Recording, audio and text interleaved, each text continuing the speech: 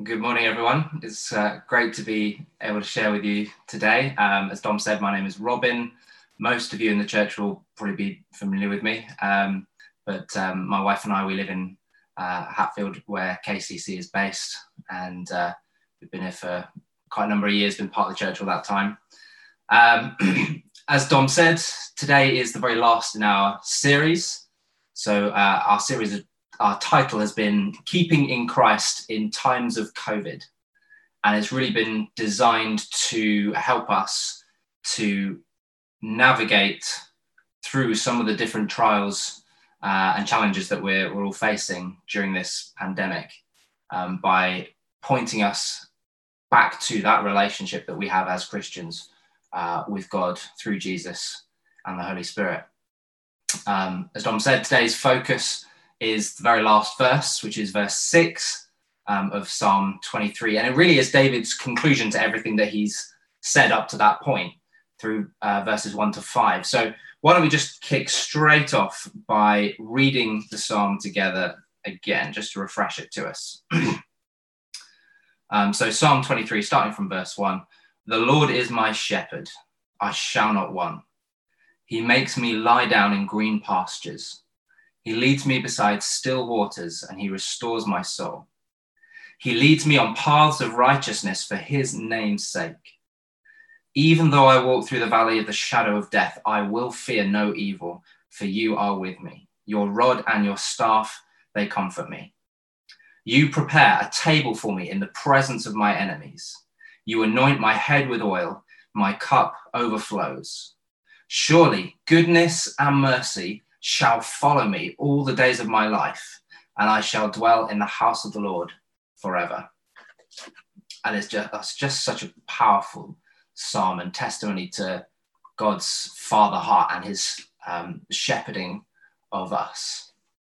Well, this series is, as I say, about triumphing in difficulties and adversity, despite what we're all facing. I'm well aware that each of us will be facing different kinds of trials and difficulties. For some, it might be a little bit easier. For some, it might be really hard.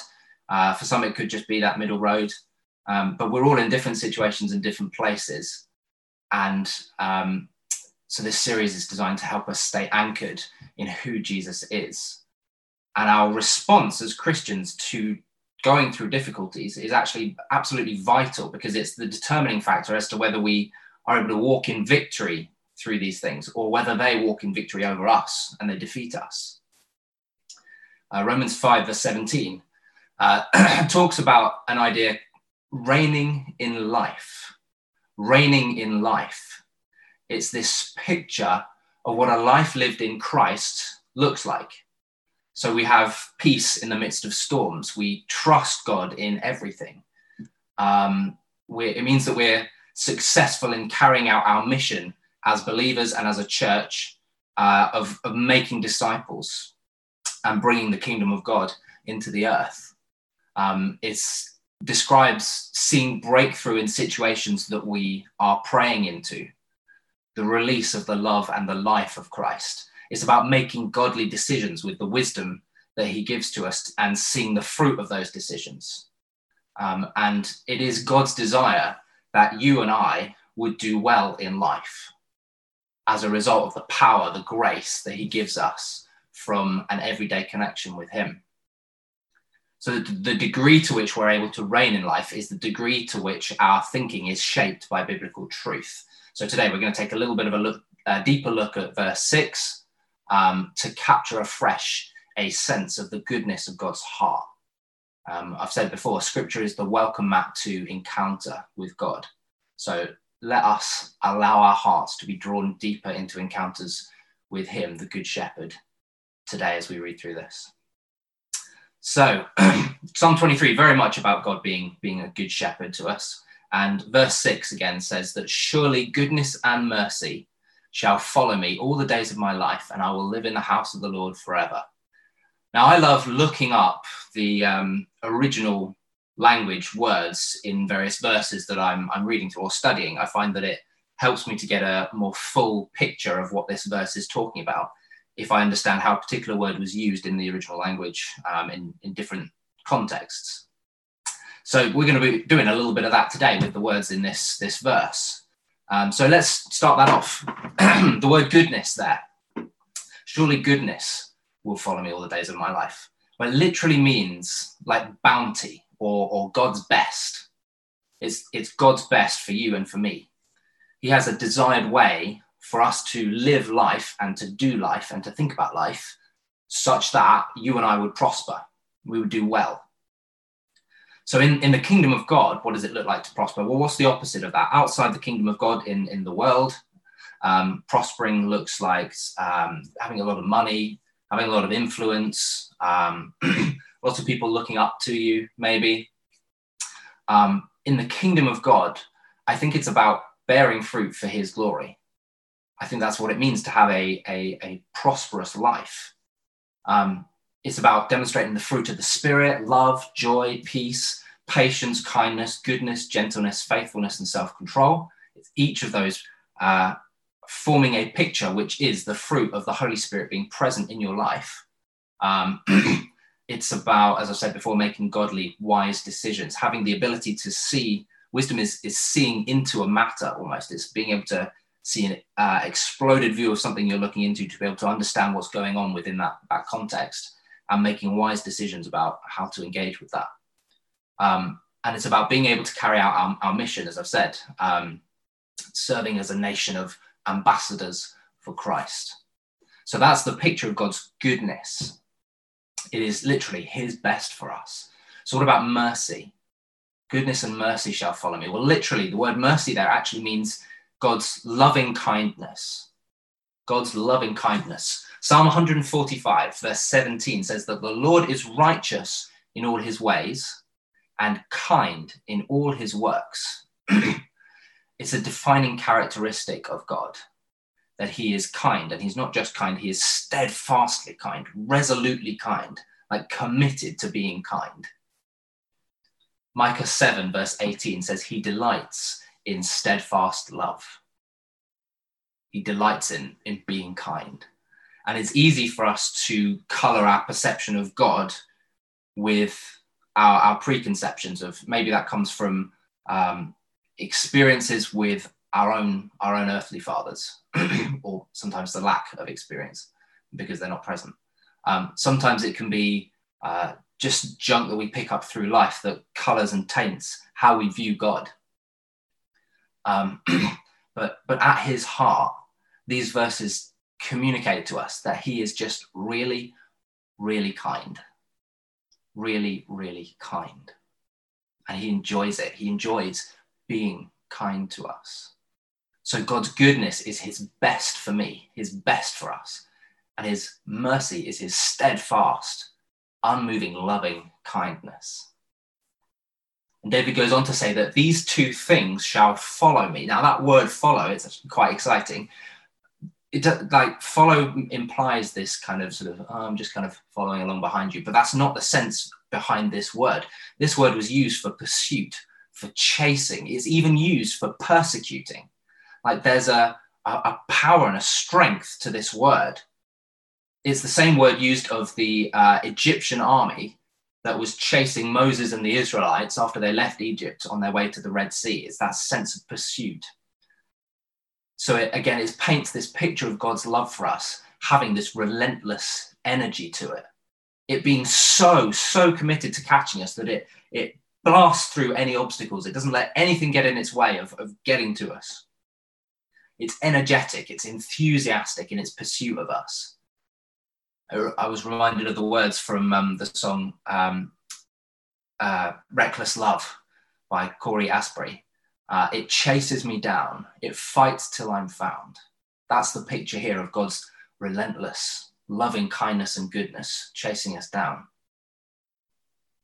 So verse 6 talks to us about how David has come to realize that God is constantly pursuing him to bless him and be kind to him. And he says that he knows that this will be true all the days of my life, which literally means every single day God's love is like that and he doesn't give up. He's determined to let nothing stand in his way so that we would flourish and be blessed. And then David finishes with another line, which is, I shall dwell in the house of the Lord forever. Now, the word dwell there is literally to sit, to settle, to remain, or to stay. And it says forever, which again literally means days without ending. So it's this picture of today and tomorrow and the day after and so on, as far as I can see, and even beyond that. I will be able to dwell, to sit, to remain in the house of the Lord in fellowship with him. So putting it all together, we could read Psalm 23, verse 6 like this. Surely each day you will not stop pursuing me to lavish your kindness on me, working to bring me in line with your best for me.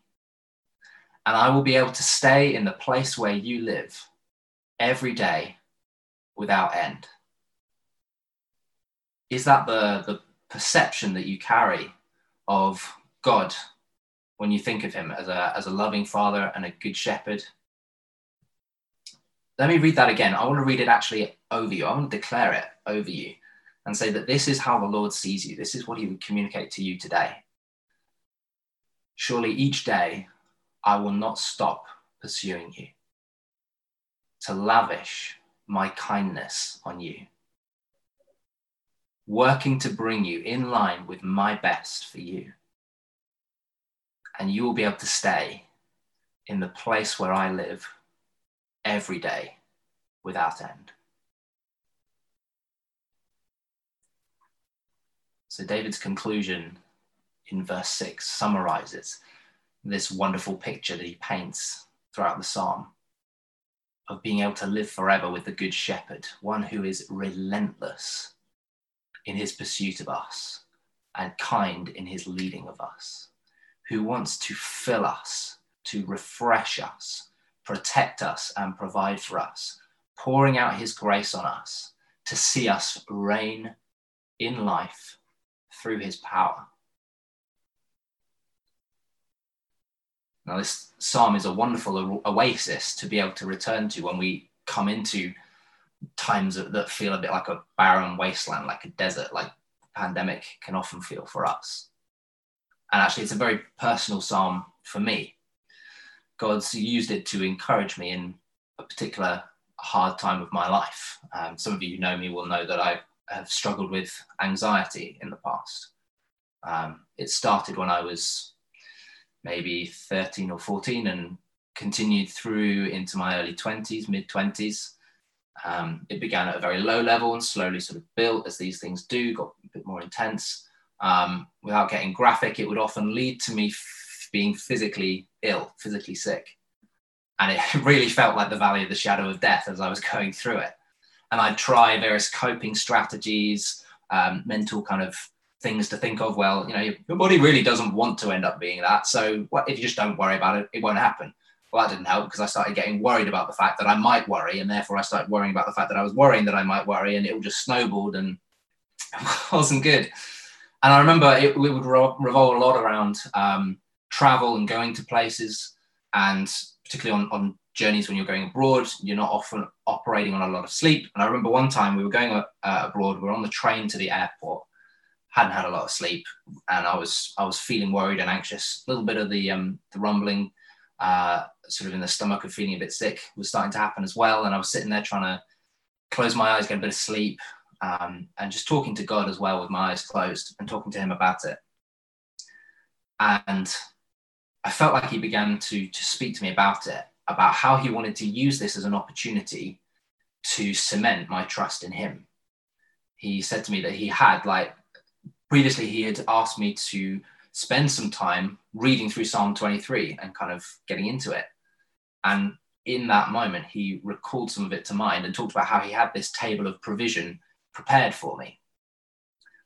It was in the presence of my enemies. It was a table of peace that he prepared for me in the presence of my enemies. And my enemy in that situation was anxiety and fear.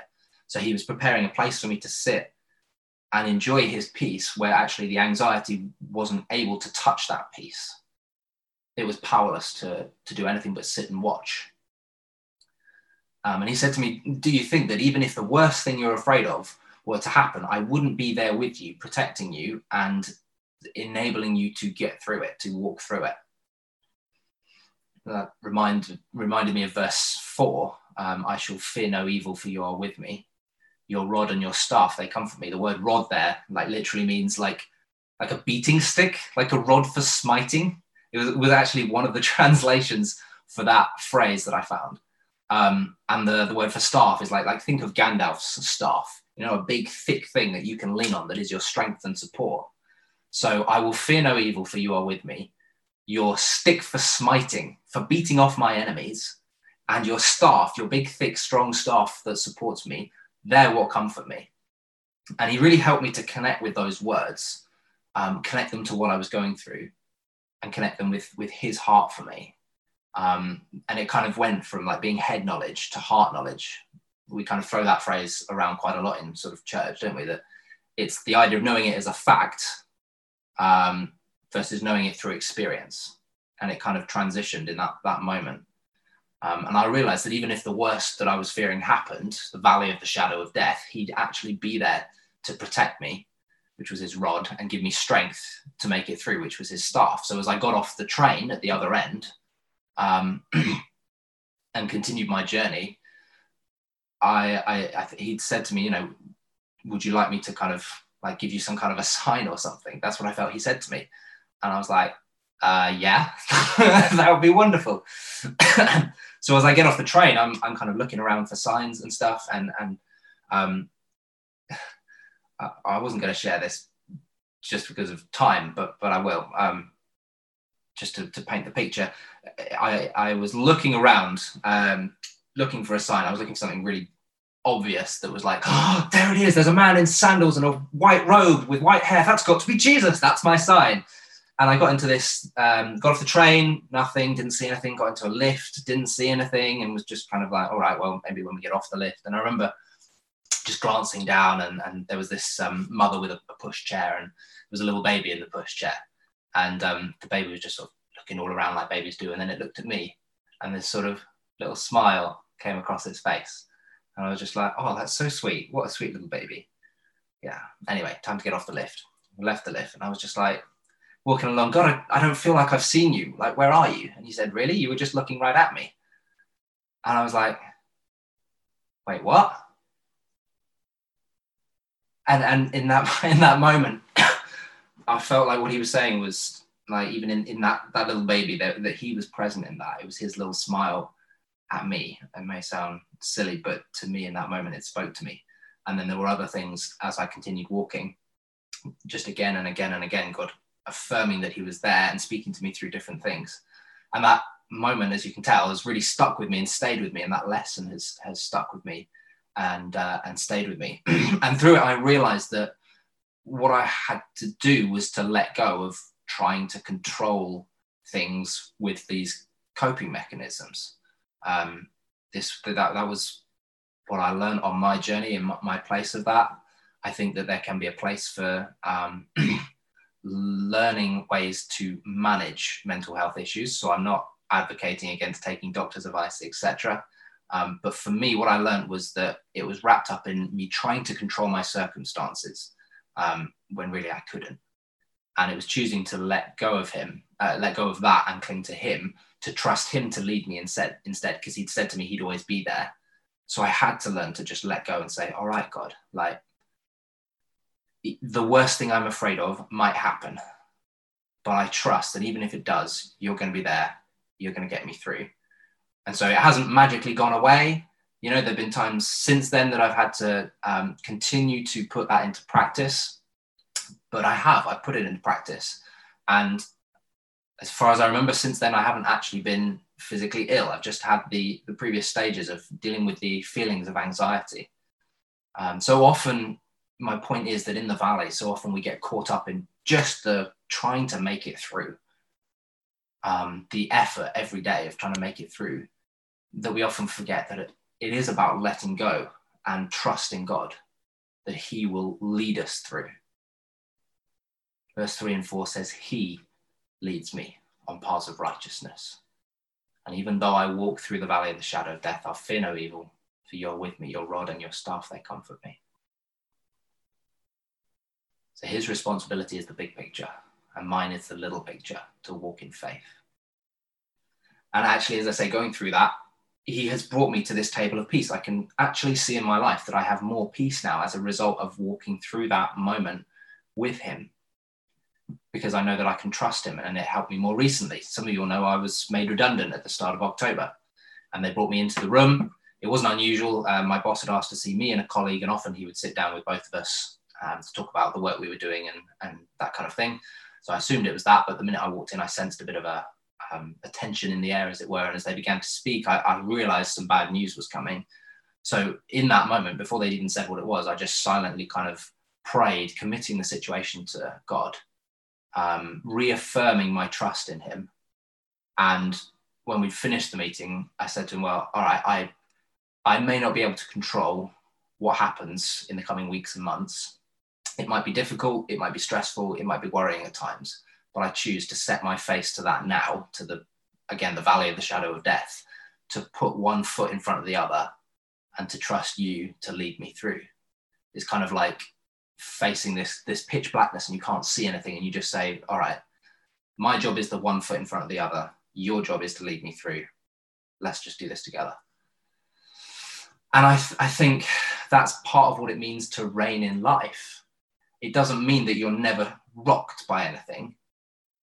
Like stability, I don't feel means never being shaken by anything, but it means knowing where to go when you are shaken. And I think when people encounter that kind of peace in someone, that kind of strength, it surprises them. They see us consistently returning to strength in difficult situations. Again, it doesn't mean that we never wobble, but it means consistently we're strong. And it's unusual, it's attractive, it sparks up conversations, because everyone needs the good shepherd.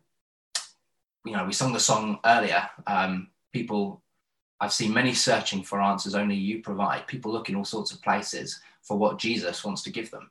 And we've encountered him, we've felt his heart, and it can open up opportunities with people. So verse 3 also says that he leads us for his name's sake. So that means literally his reputation. His reputation is on the line for how you and I walk through life, how we do life. Our lives should be just like Christ's. They should be filled with peace, a sense of security of identity. We know who we are and we rest in that. We don't strive to be anything else. We don't strive to get our identity from anything else. There should be a sense of supernatural power in us and flowing from us to carry out God's mission. That's one of the things that the presence of the Holy Spirit brings, is supernatural power. It's God's power and it's his mission, but it flows through us. It's provision of needs. It's a sense of meaning and significance. Our lives are a declaration. They declare to the unseen realms, to angels and demons and Satan and his armies or whatever, the world, and they proclaim to ourselves the God who looks after us, the good shepherd. But that means there's a vulnerability to his reputation almost. It's affected by the quality of our lives. That's why he chases after us with his goodness, which is his best for us, and his mercy, which is his loving kindness. Because he loves us and he wants us to be able to reign in life, because it matters to him that we're able to see and recognize that he's a good father.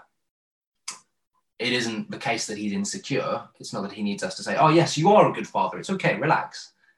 But it's for our sake. He loves us to the point that we would recognize, oh, yeah, you are the good father. All right, well, I submit to you. I love you. Be my father. I think if you want to see what it looks like to reign in life, then we look no further than Jesus, because he wasn't shaken by storms. He wasn't deterred from his purpose. He was secure in his identity. He followed God's lead through his life. And as we are doing life, the only things that can actually hamper God's goodness and mercy being brought to fulfillment in our lives and fullness in our lives is straying into sin or being fooled by the lies of the enemy. If we steer clear from sin and choose to put first the kingdom of God, and if we choose to know scripture and to memorize it, learn it, to live in it and dwell in it, then we won't be fooled by the lies of the enemy either. But the good news is that even in straying from that, God's faithfulness means that he's still pursuing us. He's still chasing us down, working in and behind the scenes, never wavering to get us back on track and bring us in line with his goodness and pour his kindness out on us. So David's conclusion, it comes from comes out of everything he's experienced, the loving kindness of God, his firsthand experience of that, and he expresses it in verses 1-5. And that filled him with strength and gave him assurance that he would not lack anything. He'd be brought to places of plenty, places of peace. In the valley of the shadow of death, he wouldn't need to be afraid because the Lord would lead him through. It would still be a path of righteousness. His head would be anointed with the oil. That speaks of like identity and purpose, and his cup would overflow, and that he was living in the house of the Lord every day from then on to eternity. But it struck me actually as I was reading that and thinking about that if he lived with the awareness that he'd live in the house of the Lord every day from then onwards, that was a time before the new covenant in Jesus. It was the old covenant, the incomplete covenant, as it were, the one that didn't allow us to step into the fullness of what God wanted because it wasn't the time for that. It was the time before the Spirit had been poured out on anyone. Well, how much more is that true of you and me who live in the new covenant, the goodness of what Jesus has done, the resurrection power, the redeeming power of the new covenant. We have actually become the house of the Lord. So I wonder if today, maybe there are some people who are feeling like maybe some of this is all head knowledge. Maybe it isn't that new to you in terms of hearing the facts, as it were. But there needs to be this transition from head to heart. This knowing firsthand the knowledge and the knowledge of God's goodness and his loving kindness, that it chases you down every single day. It makes it its mission to grab hold of you and to help you to steer in line with God's best for you because of his kind, soft, gentle heart for you. Maybe today you need to encounter that heart afresh. What I'd love us to do to finish actually now is just to open our hearts to him. We haven't got a lot of time, so this may be something you'll have to pick up in your own time with Lord, and that's great. But now I wanted to just give 2 or 3 minutes where we have our hearts open. I'm just going to pray over us in a second. But why don't we just take a moment? Let's just dial down. If you're able to, if the environment you're in allows for it, dial down, be still before the Lord for just a second. And then I'm going to pray over us. Just invite him in to minister to your heart and speak to you, show you something afresh. And I'll finish by praying. Good Father, good Shepherd, we just say now that we love you. Thank you that your heart for us just overflows with compassion, with love, with kindness. Thank you that you let nothing get in your way in pursuing us and bringing us into more and more deeper realms of your goodness, your presence. Holy Spirit, right now I just pray that you would come and make that knowledge real to us, or if we've encountered it before, more real to us. Give us a fresh revelation of your kindness. I just break off now in Jesus' name any lie that's over any life listening to this that says that you are unworthy of love, that God couldn't love you, that you are too far gone. That is a lie. Because the love of God chases you down. It pursues you until you're found. It leaves the 99 sheep to go after the one that's missing. If you were the only person that needed saving, Jesus would still have come and died for you.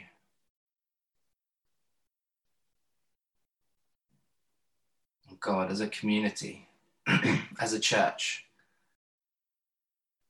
let one of the hallmarks of our community be that we are rooted in an understanding of God's loving kindness for us as individuals, and therefore for us as a whole. That we would walk in love, that we would then overflow with that love. Once you've been loved, you're able to love more fully. Those who live in love, live in God. Let that love overflow from us into the environments we find ourselves in, the people we meet.